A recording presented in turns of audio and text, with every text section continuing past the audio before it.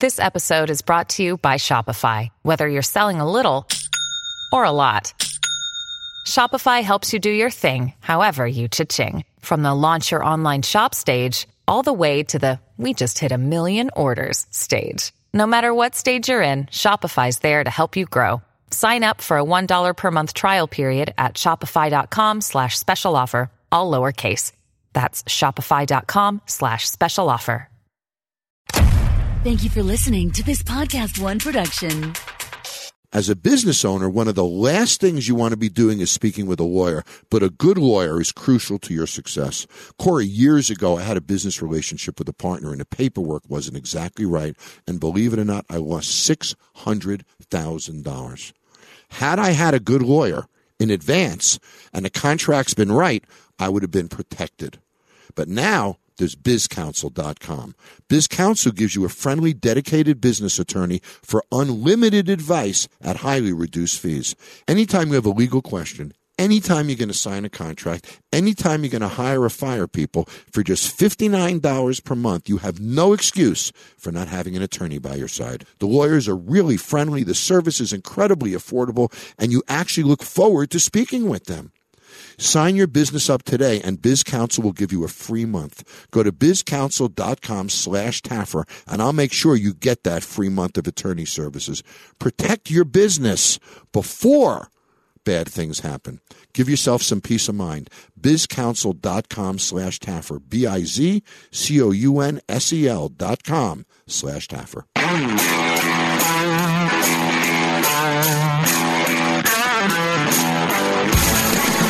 This is No Excuses with John Taffer. I'm John Taffer, best-selling author, bar rescue guru, and soon your new best friend.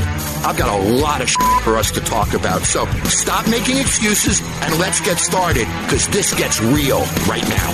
All the way from the studios at Podcast One, here's John Taffer. All right, here we go. Episode number 42. I'm John Taffer. This is my No Excuses podcast, and let's get going.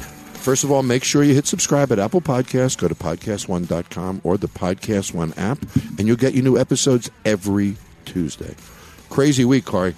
So Tuesday morning, I gave the keynote speech at the International Multi-Unit Franchise Association, which was a group of about 1,100 multi-unit franchisees across every business. Screaming and yelling as I do, ranting on the stage, and they're all panicked about the new $15 minimum wage that's happening across the country. And everybody's saying, what are we going to do? When is it going to happen? I just couldn't believe it. You know, things happen in business and we deal with them. So I looked at them all and I said, just accept it. It's happening. Figure out how to modify your businesses, how to deal with it. So I gave the keynote at the multi-unit franchise convention. Then I ran over to the International Limousine Convention, and I gave the keynote speech there. A very different group of people, I may add. And then this morning, I just gave the keynote at CinemaCon, which is all of the large cinema theater operators around the country. Some of them have game rooms and restaurants and other activities as well. And, there's one common thread about all of them. Everybody's excited to do business now. The economy is booming. People are really excited. I've seen some new movie technology that's unbelievable, immersive experiences that we'll have in movie theaters that's coming soon. I got to see all these new franchises that are coming out next year, and there's some great ones, Corey. It's a great time to start a franchise or get into new business. I even got to see new limousine technology and stuff this week. So it's a pretty darn exciting week, and I love giving speeches. There's nothing I love more than giving speeches. And we just finished our third bar rescue in Dallas. And we finished 3 of them, so now that's 3. I got 6 more left in this run. And we're going to 2 cities. I'm not allowed to tell you where we go. And the reason why is, when we do a bar rescue, we've got to keep it real. And if everybody knows I'm going there, then the bar is going to be packed. It's not going to look real at all. Recon will be a packed bar rather than as it truly is. So I can't tell you where I go to shoot bar rescue, but I can tell you where I've been. And we just shot 3 of my favorite episodes ever in Dallas. The last 6 bar rescues we shot, Corey, and I'm not saying this, might be my favorite. Oh, yeah? Unbelievable tension and just I did my first ever emergency bar rescue a few weeks ago where it was such an emergency and the owner was in such trouble that we realigned our entire schedule, went down there and completed our first ever emergency bar rescue, which was pretty intense because we didn't have a lot of time to do it. But that was a pretty heavy episode. So I think we're going to see some great bar rescue. I'm pretty excited, and we have a new show announcement to make. I have a new show premiering on Paramount on June 2nd, and we'll talk about that in a couple of weeks, and we'll make a formal announcement. I'm pretty excited. We just shot 6 episodes of that. 60 seconds. That's exactly how long this commercial lasts. And you know what else you can do in about a minute? Get an offer for your car with TrueCar. That's right. In the amount of time it takes to floss your teeth, pet your dog, do a few sit-ups, or just listen to my voice, you can get a true cash offer. Best of all, you can do it from your smartphone or home. Just go to TrueCar and simply enter your license plate number and watch how your car's details pop up. Answer a few questions and you'll get an accurate true cash offer from a local TrueCar certified dealer. It's that easy. After that, you can bring your car in and they'll check it out with you together. You can ask questions and get the answers you need so there's no surprises. Then simply leave with your check or trade in your car for a new ride. So when you're ready to experience a better way to sell or trade in your car, check out TrueCar today. So Bar Rescue is moving along. A new show is moving along. The speeches are moving along. Corey, life is good here in Vegas, Life isn't is it? great. And I did something fun today. What's that? Actually, I did it last week. I'm lying. I just bought a Jeep. I bought a 4-wheel drive. You saw it sitting in front, Corey. Oh, yeah. Now, you're a 4-wheel guy. You go I out in am. the desert all the time. I am. We'll have to go. So I'm looking at you and your 4-wheel drive trucks out there and me and my luxury vehicles. And I said, you know what? I'm going to get myself a Jeep. So I got myself a Jeep Wrangler. And I got to tell you, buddy, I'm having a blast. My luxury cars are sitting in my garage. And what's sitting in front, Corey? The Jeep. The Jeep. So sometimes life needs to be just fun. Yep. Not luxurious. So, we've been talking this week, and I watched the documentary on the Fire Festival, if any of you have seen it.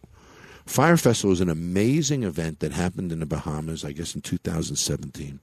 It was done in conjunction with rapper Ja Rule, and thousands of people went down there and literally starved. And it was one of the biggest failures in the history of music festivals. And there's documentaries on it now that are on Netflix, and I guess they're in some other places as well.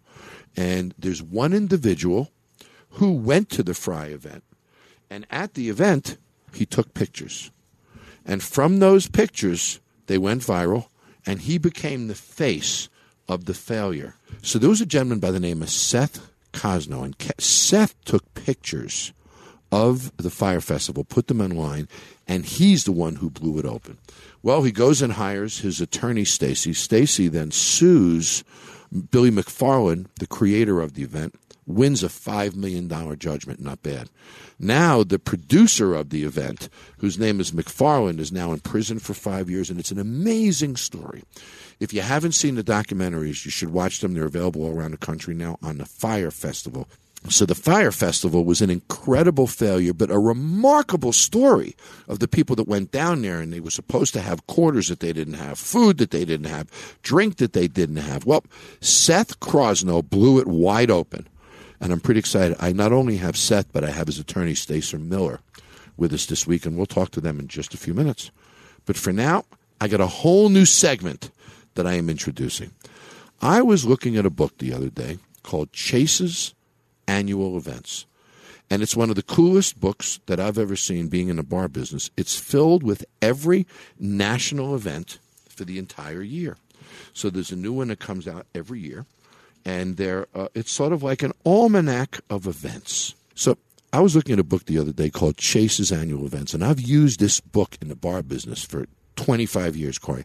And the book Chase's Annual Event has every national event in it, from sports players' birthdays, politicians' birthdays, to National Spaghetti Day. It lists everything. And there are some really fascinating things here that I thought would be fun to talk about.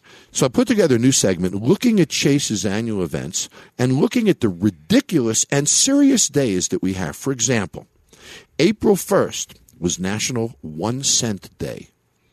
Now, I don't know what the hell that is. I'm guessing years ago they must have sold stuff for 1 cent.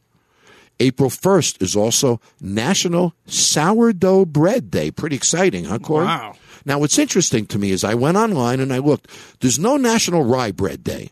There's no National White Bread Day, but there is a National Sourdough Day. Sounds a little bread racist. I think it's a little bread discriminatory. I'm with you, buddy. So you think to yourself, how does something like that happen?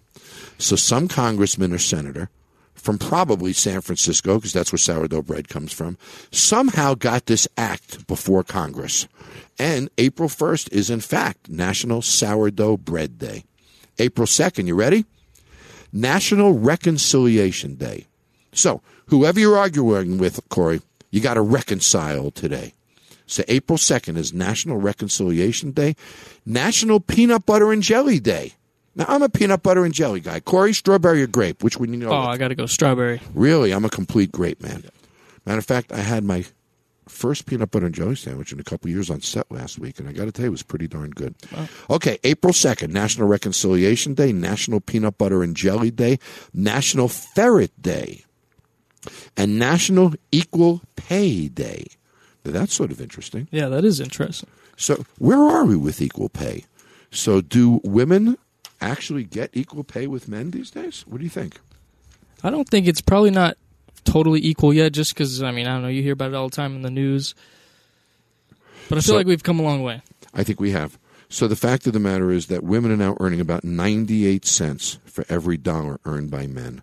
It's up from about 79 cents. So we've made a lot of progress. That's not so bad.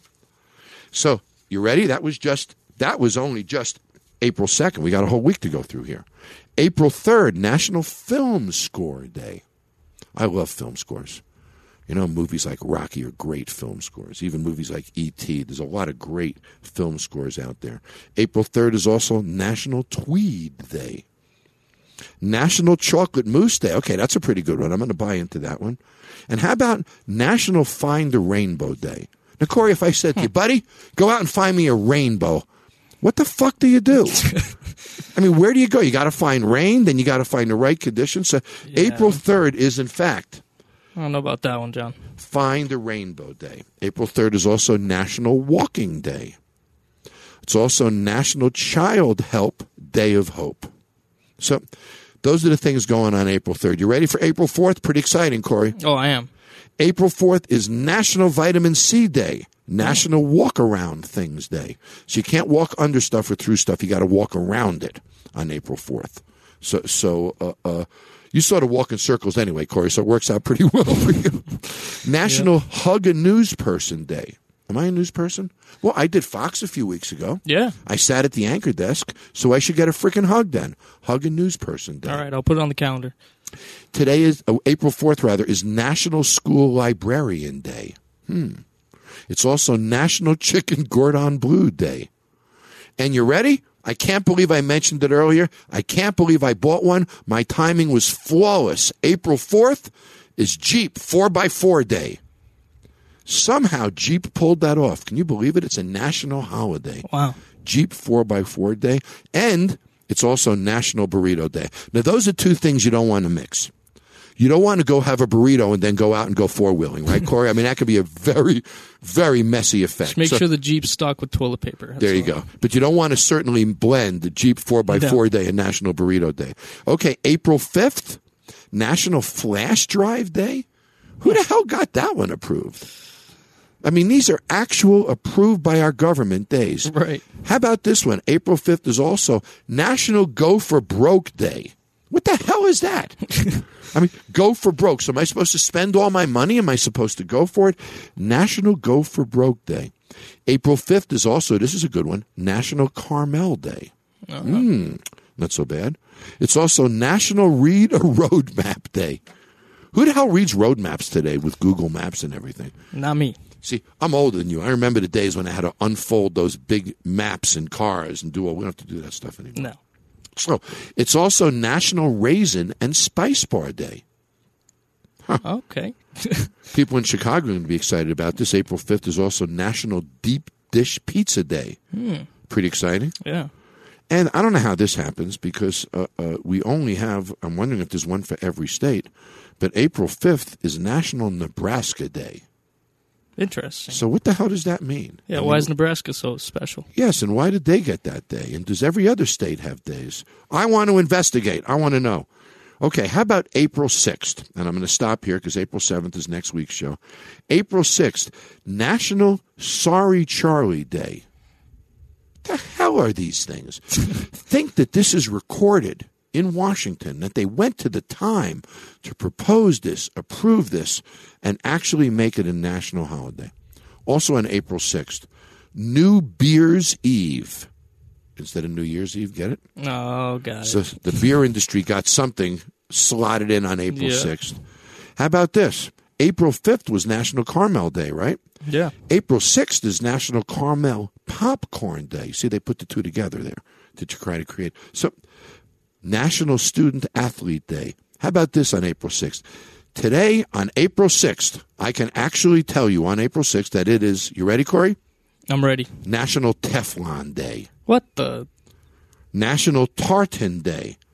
And April 6th, last one, it's the first Saturday in April, National Love Our Children Day. Oh. Which means you don't have to love them on the other days, Corey. No, just only on on that 6th. one day, you just got to love the hell out of them, and then you can ignore them the rest of the year. It's funny, I used to tell my daughter that child beating was illegal except for the state where we lived where it was encouraged.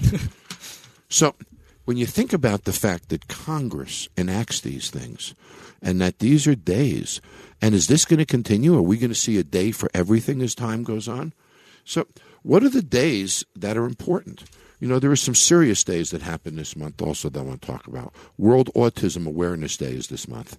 It's an important day. Should you get involved? Could you donate some dollars? National Reconciliation Day, we talked about earlier, is a special day to patch relationships and make amends. It's not a bad day if people actually did it. And we'll be right back with Seth Crossno and Stacey Miller. Don't shut down this podcast yet. No Excuses with John Taffer continues next. Want to talk to John? Email him now at podcast@johntaffer.com. Boy, if taxes weren't confusing enough, did you know we just had the most change to the tax code in 30 years? Thanks to tax reform, this year has felt even more stressful than usual. Luckily, no one knows tax reform better than H&R Block. With virtually everyone affected, there's a good chance you could use some extra help. That's why H&R Block has offices open early and late. No one makes getting your taxes done easier. No excuses. You don't even have to plan ahead. Simply walk in, make an appointment, or just drop off your tax documents and get it done. Get your taxes out the door and your maximum refund in your pocket. Don't risk your refund and let a tax pro at H&R Block prepare your taxes for you. Visit hrblock.com to find the closest office to you. If you're down to the wire, don't worry. Down to the last minute, Block has your back. Go to BetDSI.com to get all your March Madness action in one spot. Use BetDSI's live betting platform where you can watch all the madness via streaming and even bet all the madness games throughout the entire game to the final whistle. If you're looking to add some excitement to the tournament games, make BetDSI your tournament betting partner. New members get a 100% bonus match using promo code TMADNESS. That's TMADNESS. And that's more than double your money to start winning today. Why choose BetDSI? Well, first of all, they've been paying winners for 20 years. BetDSI is top rated on betting review sites. You can use your sports knowledge to make some extra cash this week. And BetDSI has the fastest payouts in the industry. Simply play, win, and get paid. BetDSI offers betting options for everything. Bet on March Madness, NFL, NBA, NHL, UFC, and all other major sports, politics, reality TV, esports, virtually anything. Try live betting at BetDSI where you can bet on games from start to finish, every play and every minute until the end. And remember, new members get a 100% bonus match using promo code TMADNESS. That's double your money to start winning today. Remember, it's only a game until you bet it on BetDSI. Taffer's back. This is No Excuses with John Taffer. Seth, I want to start with you for a second, buddy, if I can. So, did you see an ad for Fire? Is that how it all started for you? Yeah, it was actually my friend Mark who saw the ad on Instagram and then called me and said, check this thing out. We got to go to this. And I said, okay, looks pretty cool. So you signed up, and how much did you spend? Well, originally it did, like everything, it kind of seemed too good to be true. It was about $1,000 for, 4 or 5 nights in the Bahamas, the, VIP tent, Yep. and I think all your food and everything, your travel. And Mark decided to splurge for the VIP. So that made it, he talked us to that. So then it was about $2,000. So it was only $2,000 to start with, and it seemed like a good deal on paper. Okay, so you sign up for this event. Now, are you contacted about your money card because there's no cash on the island? Tell me about that. So now you're on board. You've got your membership. You've got a VIP tent with your buddy. You're excited. You're expecting great food, a great VIP tent experience, great entertainment. And then what happens? So, yeah, that's when it got a little more expensive. We saw these artist pass come available. And when the passes came online, you started seeing other things like yacht packages for $250,000 and things that seemed a little out of our league. And so Mark and I thought, maybe if we just get this pass, we'll have backstage access, we'll have all of our drinks included, and so basically all of our expenses will be taken care of for an extra, $2,700. So like $5,000, that's kind of my limit, Mark. That's all I'm going to do. And then later on, we were asked to put even more money on the bands. And that's when I emailed someone at Fire and I said, I've got all this stuff included. What could I possibly need to buy at this event? And they said, oh, yeah, you are okay. This is just if you wanted to take a plane ride or a boat ride. And I was like, I'm okay, So at that point, did you have a suspicion that things weren't right, or were you still excited? Well, we were still excited, but we were, from the start, there was this kind of mysterious element to it. But we thought it's probably first-time planners, Right. and nothing like huge red flag that stood out that we're going to show up and there's going to be a bunch of, tents halfway built on the island. Yeah. So you thought maybe they had some operational issues, but you didn't sense any dishonesty at that point. Oh, no. Mm-mm. Okay, so the day comes. Hang in there, Stace. I'm going to get to you in a minute, buddy. So the day comes. You go to the airport. Take us through the story. So imagine this, folks. You spent $5,000. You're excited. You're going to the Bahamas. You're going to be in this luxury seaside tent, which sounds incredible. You're going to have gourmet food, all the drinks you can drink, the best entertainment. It's utopia. So you're on your way to the airport. Tell us what happened, Seth. Yeah, so we get to the airport. We sit on the plane for a little while. We finally take off. We go through customs. We get on this little shuttle. And about 15 minutes later, we arrive at the site of the festival. And if you've seen the documentaries, you see what we saw right when we got there, which was just something that looked like it was about 6 months away from being finished. And I thought, well, if we keep going, maybe the rest of the stuff will be finished. Like, this cannot be it, right?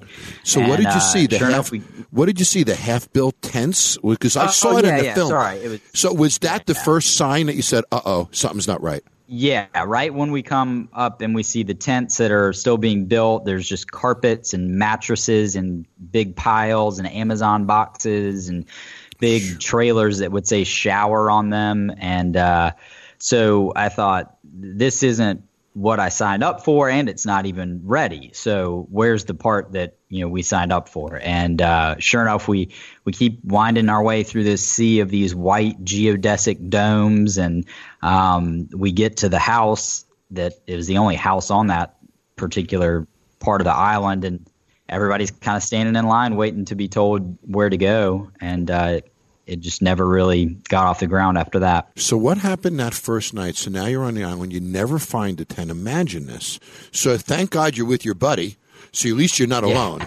So what did you do that night? Where did you sleep? So we immediately start calling other hotels. They're all booked. We thought, let's make the best of it. Maybe grab an Airbnb or something. They were booked because it was the island's annual regatta, which is their biggest holiday event kind of thing of the year. So we were stranded there, and we thought, all right, maybe we can at least get back to the airport. So we found our luggage off of the shipping container somehow, and we go back to the house, and somehow my friend makes his way into this house, talks to Billy, and gets us on the last flight out. So we get on this shuttle, go back to the airport, get there around 11:30, get on the plane by about 1:30. Then the head count isn't matching the manifest, so we have to get off the plane, and they count us again one by one as we get back on the plane. We're standing on the runway of this small little airport in the Bahamas at 3 a.m. by now. Get back on the plane, thinking we're going to take off. We just sit there in the dark for about 3 hours. The captain comes back on and he says, due to FAA regulations, our crew's been on too long. We've got to get a new crew in. Everybody get off the plane, go back in the airport. That's when they locked the doors. It got really hot. The guy passes out. We still hadn't had any food or water in about 24 hours at this point. And then the plane finally comes in the morning, and we finally boarded around 9 or 10 in the morning and get back to Miami by about 11 o'clock. Wow. So we didn't actually have to spend the night on the Fire Festival site. We just spent it on and off a plane. So you were lucky you got that flight. Yeah, we were, because some people I've interviewed, for my podcast, they spent the night and they told me their stories, and it's a lot more rough than that. Yeah. When you use Zoom, every day is a little better. Zoom Video Communications, with the web's best-reviewed video conference service, is used by millions to meet one-on-one or hundreds at a time. Zoom Video Conferencing lets you connect face-to-face with anyone across town or around the world with flawless video, clear audio, and instant sharing of files, video, anything. And you can connect through any device, desktop, laptop, tablet, smartphone, or conference phone system. Zoom Video Conferencing, Zoom Rooms, Zoom video webinars, and Zoom Phone put state-of-the-art technology at your fingertips and let you do business at the speed of Zoom. Look, if you're not using Zoom Video Communications, the only question I have is why not? I'll make it super easy for you. Visit Zoom online and set up a free account today. Try the most affordable and most reliable video communication solution on the market. Meet happy with Zoom. So now you get back to Miami. What's amazing is while you were there, you took some pictures, Seth, that became, just instant viral sensations. And your imagery really became the identity of the event. You really documented the failure. So now you come back to Miami, you've been ripped off. Not only have you been ripped off, but it's egregious. It's offensive. You were put in a dangerous situation, right? Where you didn't have, you didn't have safe housing, you didn't have food, restrooms. So now you say to yourself, I'm going to sue. And when did that happen? Because at some point you chose to take legal action. Well, so Stacy and I, we were neighbors growing up together, and he was actually an advertiser for my website. And I would jokingly, leading up to the festival, it was always a joke that, if I can't find a parking spot somewhere, I'm going to call Stacy Miller or something. And so as I was leaving Fire Festival, I tweeted, "See you later, Fire Festival. You'll be hearing from Stacy," kind of as a joke, but little kind of did like, you know, we'll probably file a lawsuit, Well, that's great. So you had a pre-existing relationship with Stacy, trusted him, obviously. So how long did it take you when you got back to Miami before you called him? Stacy called me while I was in the Bahamas at about 7 in the morning. He woke up and he said, "What is going on? Where are you?" Okay. He had tagged me in that tweet. And I woke up and was having coffee and pulled out my iPhone, and my phone was just lit up. Wow. And, Seth's always joking. And I'd never heard of Fire Festival before. I'd never heard of Ja Rule. And so I called Seth thinking, wait a minute, this might not be a joke. And I call Seth, and he answers the phone. He's in the Bahamian airport, and immediately I knew he was under some serious distress. Just by the voice tone. So I said, "Seth, you okay, man? Can I do anything for you?" I had some friends in Miami. I was like, we can figure this out. And he goes, "No, I'm on a plane, hopefully getting ready to take off." I said, "Well, call me when you land in Miami and make sure you're safe."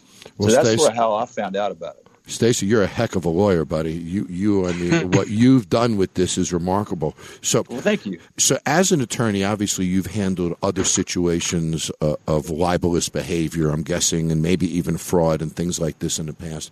Have you ever seen the degree of disrespect for humanity, even that Billy McFarland had? At what point did you say to yourself, "This is remarkable"? Yeah, it's pretty depraved. I mean, I think he'll probably go down as sort of the millennial Madoff, to defraud people out of over $20 million, get indicted, get released, and pending sentencing, and turn around and do it again. Unbelievable. It takes a special person to do that. Of course, I see fraud every day. I file lawsuits all the time. This is somebody who has no remorse, none whatsoever, does he? Right. I mean, not every case has the supermodels and involves the Bahamas or Pablo Escobar's ex-island. It's pretty egregious. It really is. What's amazing to me is while he was making these horrific decisions, the guy was having fun.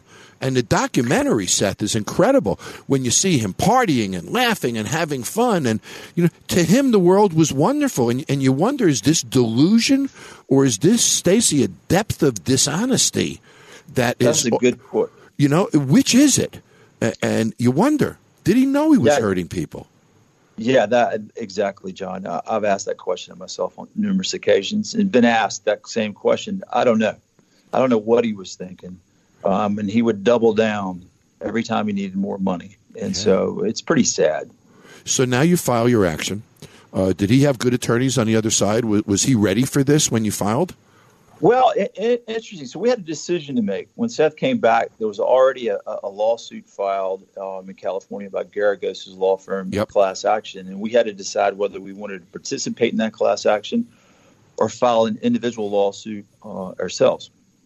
And so quickly, I realized this would be an issue of collectability. And so the first person across the finish line would be in the best position. Yep. So we made the decision pretty quickly that we did not want to participate in the class action. So we filed individually. Was your logic that you could expedite your case quicker than a class action could? Was that exactly the logic? Got exactly it. Right. So you could get at the pot while there was still money in it. Right. Yep. Yeah.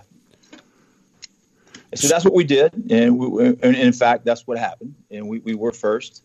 We are first, and so we have a verdict of $5 million. So when the proceeding was happening, what was McFarland's attitude, Stacey? Was he cocky? Was he remorseful? Did he think he would win the case? Did he feel that you were unreasonable in suing him? What do you think his demeanor and disposition was? I would love to be able to answer that question, but he didn't show up. Really? Mm-hmm. So did you ever depose him at any point or anything like that? Did not get a chance to depose him. We sued him, another individual in the Fire Festival. We sued Ja Rule. Yep. We were able to meet with Ja Rule and agree to go on to other business opportunities. Mm-hmm. And so we then turned our shoulders directly to Billy McFarland and had a hearing in Wake County Superior Court in Raleigh, North Carolina, and was able to get a verdict for $5 million. So a heck of a verdict. Not a bad day, Seth. I'm guessing it was worth the few hours of misery. Yeah, it was. Totally unexpected, and we just were thankful that Stacey was able to take the case and give us the guidance because I've never been in that situation, so having him was very helpful. Yep, it's amazing what a great attorney will do for you if you have the confidence in him. Stacey, what was interesting is in the documentary, I never saw anything on what happened to Ja Rules in this. Was he involved in any procedures or processes? Was any responsibility or liability placed upon him? Yes, he was a named party. We obtained service of process. He got a lawyer, a good lawyer. Mm-hmm. And after speaking with that lawyer, we came to the agreement to go on to other business opportunities. And that's sort of what we agreed to comment on. So that's all I can say. Gotcha. So a go-forward program was in essence put together where you were satisfied that there was a basis to go forward and that he would not be involved in the liability of it going forward. I get that. So did you find he was easier to deal with than the legal team for McFarland? Yes. He has a team of good lawyers. So was he more remorseful? Yes, he was. Yeah, I could almost see that it would be. So you felt that he was sort of pulled into something a little that he started with a utopian view himself that he would be able to pull it off. Well, I think so. I mean, there's all levels of culpability. He certainly doesn't rise to the level of Billy McFarland. No, certainly. What happened, Stacey, to the people on the island? You know, in a documentary, or Seth, you can either way. There was the woman who served them all the food, right? Who ran that restaurant. There were locals who housed people, fed people. Did anybody compensate them? Was there any resolution for any of the people on the island? Yeah, the Chris Smith, the director of the Netflix film, worked with Mary Ann to set up a GoFundMe, and we kind of shared that, and a few other people involved shared that right around the time of the film. And I think it's still pinned on my Twitter, actually, but it links to her GoFundMe. And her original goal was $123,000. And I just checked yesterday, and it had raised $228,000. So fantastic. She said she's going to take that extra money and apply it to the other workers who also weren't paid, because there's a GoFundMe for them as well, with a goal of $400,000. And I guess just because the way things worked, it didn't get as much attention. It wasn't set up as quickly, and that's raised about $44,000. But they still are trying to raise money for that, because a lot of people got left hanging. Yep. Stacey, had McFarland canceled the event and sent everybody their money back, I'm guessing it would have cost him $20 million or so. Am I about right? If he just returned all the. So it's interesting. He could have shut the event down, returned everybody's $20 million, and walked free. Instead, he wound up spending how many millions of dollars to get out of this? I mean, he's agreed to pay the government back $20 million. I don't know how much he spent on his lawyers. The thing about it is, I mean, at some point in time, he could have said, we can't provide what we've offered. You're welcome to come. Mm-hmm. Or he could have mitigated his damages at any level at any given time. He could have canceled the concert. I mean, he made misrepresentations to his investors about his financial worth and his backing, and that's how he got a lot of his investment monies. And so he still would have had to deal with those investors, but he was in over his head way early. So I'm guessing he did some kind of a Regulation D or some kind of a securities raise for that money. Does he have other pending securities-related lawsuits from investors and such, or is that all resolved for him? Do you know? I think there are people circling around waiting. He was indicted for security violations, in essence, is what he was indicted for, which he pled to. It's my understanding. So he committed fraud against his investors to raise the money, committed fraud against you, Seth, committed fraud against the island, really, committed fraud against the entertainers who had put the date on their calendars and never gotten paid as well. So was there anybody in this scenario who actually will say that Billy McFarland was a good guy to them in this process, or did he just screw everyone? Everyone. Yeah. Where is he now, Stacey? Where's Billy now, Stacey? In prison. How long? He's got 6 years, I believe. So what, could he get paroled in 4 maybe? Under the federal system, you can get some credit. I don't really practice criminal law. He can probably get out earlier than his assigned time. And quite frankly, I was shocked at the amount of time that he did receive. I thought he would have received more time. Yeah, me too, when you consider the amount of people that he defrauded. So did he actually have the $5 million for your settlement? Well, I can't really speak to that right now. We're very confident that we're going to get satisfied in that. There's a lot of people out there right now looking to collect. We're first. We think we want to do it in a certain order and do them very circumspect. So I really can't comment on exactly what our plan is, but I anticipate we will have satisfaction of that judgment soon. Excellent. That's really, really good to hear. You don't want this guy to walk away without feeling some of the pain that you felt, Seth, when you went down there. To think as one who's a hospitality professional. Seth, people come to my operations all the time. I see it as a public trust. You're choosing to give me 2 hours of your time. That's a big responsibility. To think as a hospitality professional, Stacey, that somebody could do this is just unthinkable to me. It violates all the premises of goodwill and trust and everything that makes my industry succeed. I love, Seth, that you're talking about it.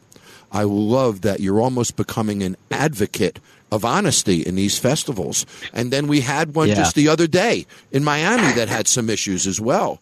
So I'm hoping that, your mission, becomes some good, and that people understand that, just because you read it doesn't mean you can believe it. And there was really no way for you to verify it. at that point? Yeah, I get that question a lot is, what would you have done differently? And I say, well, everything we saw seemed legitimate. I, along with everybody else that went on the trip, believed what we saw. And, the models thought it was real. The people working on it thought it was real. And, he fooled everyone. I wonder if that's the internet, John. In today's time of influencer marketing, it's hard to look behind the curtain and see what's real and see what's not real. Well, the problem is online, everybody constructs what they want, Stacy, right? There's no verification process at all. That's exactly right. Which is really unfortunate. Seth, this is a testimonial to you holding people accountable. And that's a great trait, buddy. I applaud you for that. Thanks. I also applaud you in choice of attorneys. Seth, you're a strategic dynamo, buddy. I mean, getting him in line first, expediting your case, having that type of a strategy, really, really well done, Stacey. Sometimes I could use a lawyer like you. I'm gonna get your number from Seth on the side. Thank you, John. So, as an attorney, some cases mean a lot to you. I get that you and Seth were friends in the first place. Obviously, this was a little personal for you. Was this especially gratifying considering, I'm going to say this, what a dick McFarland is? Yeah, it was. I've known Seth for quite some time. His family, great family. And sure, he was defrauded out of some money, but here's the deal. Mr. McFarland lured these young men out of their homes, out of their state, out of their country, okay, and dumped them on a desert island. Without food, no water, no sleep. And then when the sun went down, that's when lawlessness started really happening. It was dangerous. Yep. And the Bahamian workforce that was cheated out of their money, they were upset. Just thankful Seth was able to get to the airport. So this is not just a case of Seth being defrauded out of a couple $1,000. His life was, in fact, in danger. Absolutely. And so, I took a special interest because of my relationship with him.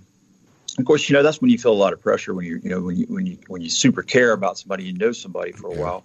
But we wanted to do the right thing, and I think we did. And I was proud of him for standing up. You should be. There's a lesson in this for all of us. Hold people accountable. When you're ripped off, call an attorney. Call a good attorney like Stacy. Fact of the matter is we all have to hold each other accountable. Stacy, I'm sure you agree with that. That's why our systems exist. And too often, Seth, people take this hit and just quietly go off on their own and don't say a word. I applaud you, buddy, for speaking up. Thank you. You got the public knowledgeable about this. And Stacy, you took it home. So congratulations to both of you for turning something horrible into something that maybe, we all think about now and can be more meaningful. And hopefully nobody gets in that situation again. That was a great interview, Corey. I'm glad I did not go to the fire event, aren't you? Oh, yeah. Well, it's time for my favorite part of the show, audience calls, and we'll do that when I come back. Don't shut down this podcast yet. No Excuses with John Taffer continues next.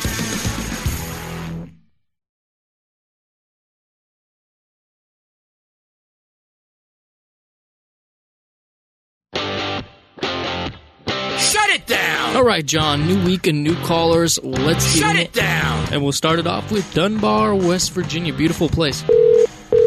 Hey, Chris, how you doing? I'm doing good, John. So you're in Dunbar, West Virginia? Yeah, Dunbar, West Virginia, a little far away from you. That's beautiful country, though. So what do you want to talk about today? Well, I was able to make the Las Vegas show last week and learned quite a bit there.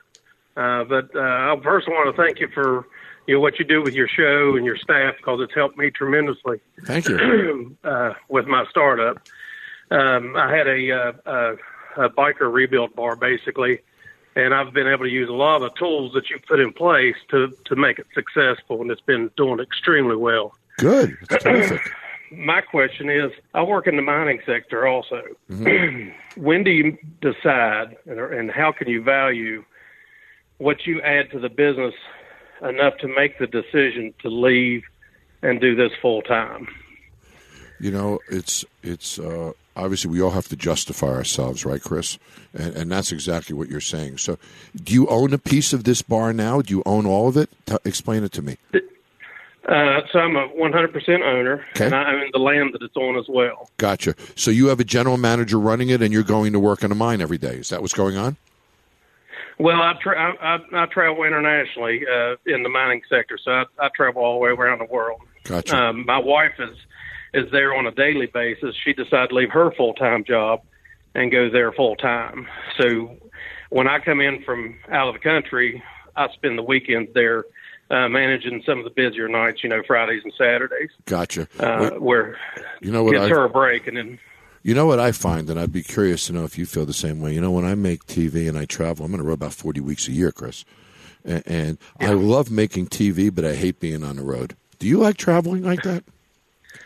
It gets old. I've got a trip to China coming up, and it's 24 hours to get there. It's brutal. It's brutal, and the time difference is. And everything else. So when you think about your operation at home and you think about working with your wife, what about quality of life? What would make you happier? Because I think that's a large part of your decision. I mean, to think that you can be working with your wife, you can have your time, you're not going to be traveling, you're going to be sleeping in your bed every night. If you're doing this well, focusing on it part-time, think of how well you could do focusing on it full-time. Yeah. So, I wonder if you could build up one night a week, you could justify yourself being there. And I don't know what your salary is, and I don't want to ask you that question, of course, on the air. But you have to ask yourself, can you replace the income and give yourself a better quality of life? You're going to get more time with your family, more time at home, more time in your community, more time with your friends. That's powerful. So I would ask myself first, what's going to make me happy? And then can I make the numbers work? Because what the hell's the point, Chris, if we're not happy? That's true. Yep. So that's my advice, buddy. Yep. I would talk to your wife. That's an important family decision. And it's a big lifestyle change. And I would say, how would you feel if I came home, honey? She might be thrilled at the prospect. Then again, she might tell you to get your butt to the airport. You don't know which way it goes. I'm teasing you, Chris. It could be the latter. Owning your business is a wonderful thing. Unfortunately, when we own our businesses, we're typically the first car in at the beginning of the day and the last car out at the end of the day. It's hard to own a business. It's a lot of hours. If you love it and you had pride in your voice when you talked about it, I sense the right thing for you probably is to go into your business, or you wouldn't have made this call. Fair?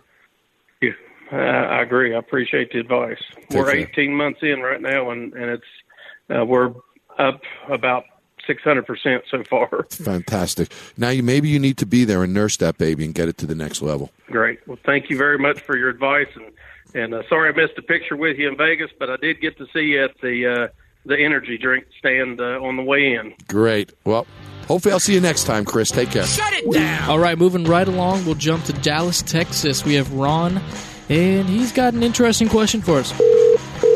Ron, how you doing? I just left Dallas yesterday. Yes, sir. I was there. I was there for the launch and the stress test, so it was fantastic. It was great to see you in person. I really enjoyed it. Ah, that's terrific. Ron, what was your perception? That was a pretty ugly stress test. What did you think? Yeah, I mean, it was. They were just overmatched. They just were really slow and nervous. But the difference between the two nights, I could really see a confidence. And throughout just the relaunch, you could see they were growing in confidence throughout the evening. It was just a night and day difference. So you could really see where the training made a big difference, and just they embraced it, they bought into it, and you could really sense that they were excited about it, for relaunch. So it was a fantastic experience, and I was really happy for them too to see their confidence between the two nights. Yeah, they were good people. They deserve to be successful. Hopefully they will be. Absolutely. So what do you want to talk about today? Well, thank you, sir. It's just an honor to be on your podcast and honor to talk to you in person. I'm a huge fan of you and the opportunity to talk with you. So I was just wondering the amount of due diligence you performed before deciding to take on an establishment for a rescue, as far as demographic trends, the type of places people like and things like that. When I do bar rescues, I don't do any due diligence myself. I let my team do the casting. I don't want to know anything until I get there. Now, I work with a company called Esri, which you'll notice at the end of the show, we always mention Esri as a sponsor. Esri provides me with a demographic report that I invented myself. So it has medium income levels, median age. It tells me about the largest employers, competitive activity in a market, how much people are spending on food and beverage. So what happens really in bar rescue is when recon is done, and I've talked about this on a podcast before, we turn the cameras off, we put all the employees in vans, and I go out and I design the bar that night. So we don't have an awful lot of time. So when I get there, what you didn't know, Ron, is when I get there, I get about literally a 2-minute briefing before I get there. They're in debt this much. They've been in business this long. Wow. They're losing this amount of money a month, and they have that much money left. So they're going to run out of money in 2 months or 3 months or 2 weeks. That's all I know. I don't want to know anymore. That's why the show's successful.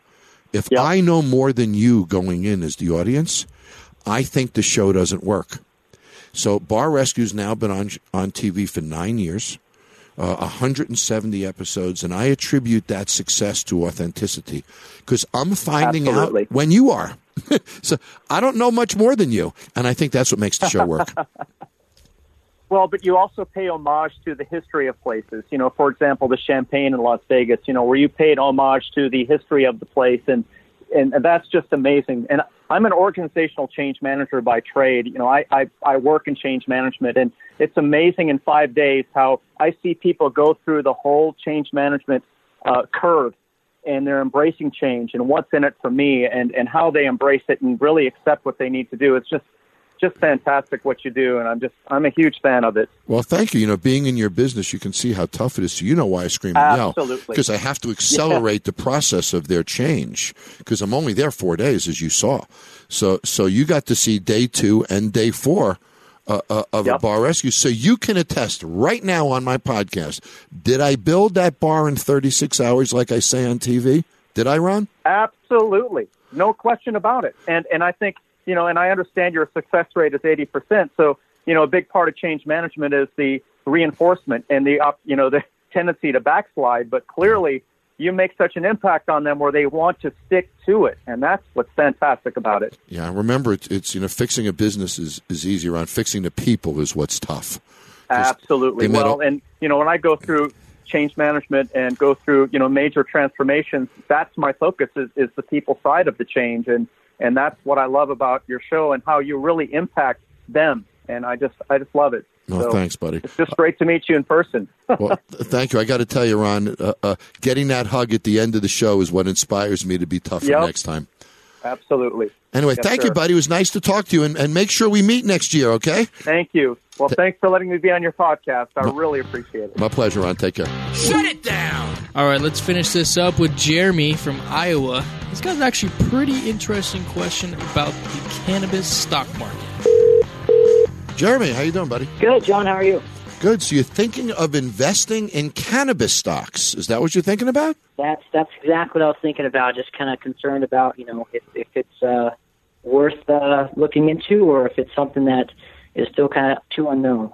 Well, let me tell you an interesting story you'll find is surprising, Jeremy. When the whole cannabis thing started about a year and a half ago, being in the bar business and in the nightlife space, I took a tour around the country. And I visited dispensaries and producers and growers in the state of Washington, the state of Oregon, the state of Colorado, and the state of California. And now the state of Nevada. So I've been to the grow facilities. I've studied them. I've been to the manufacturing facilities, and I've studied them, including their numbers, their yield, their agricultural statistics on how big a plant should be, how many plants per square foot, what should the yield be, what's the profit margin. I went crazy analyzing the business. I then looked at how states are different.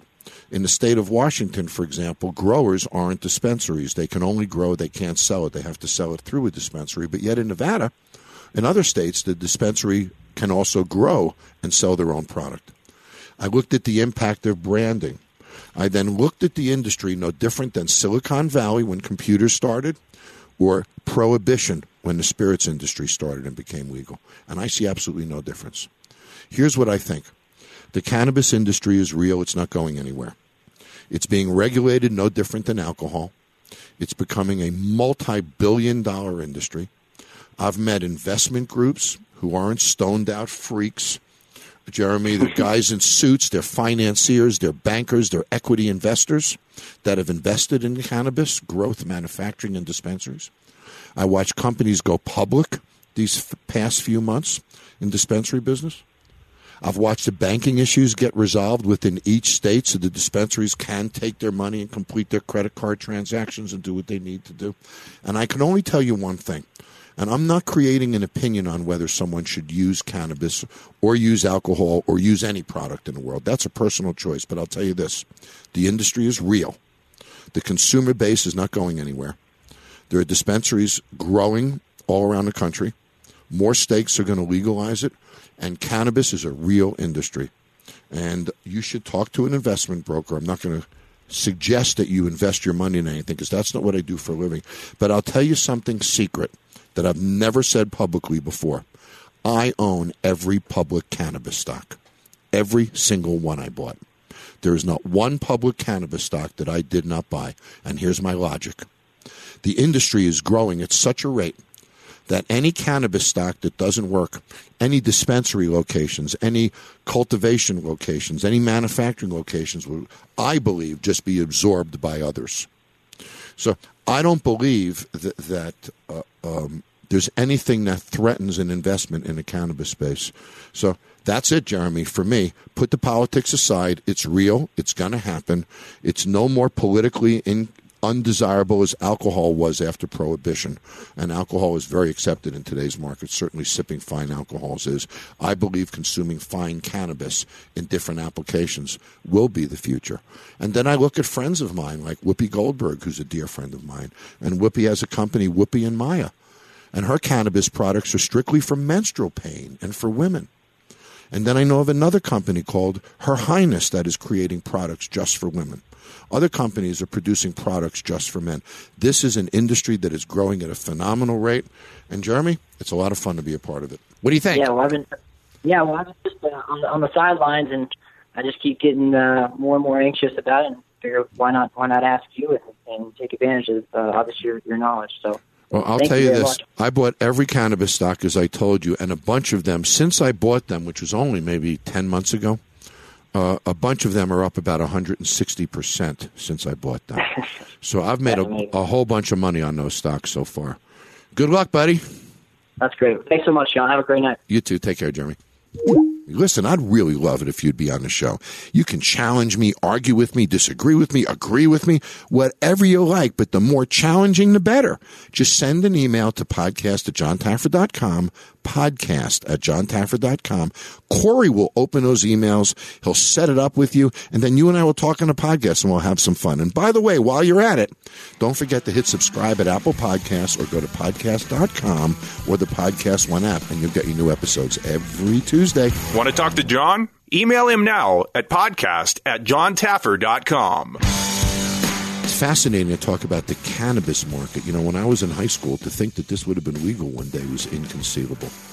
Anyway, this was a lot of fun. I'm off to CinemaCon tonight, Corey. I'm going to look at the Universal displays, the MGM displays, see some premieres for new movies coming, look at some new movie theater technology. It's going to be a lot of fun.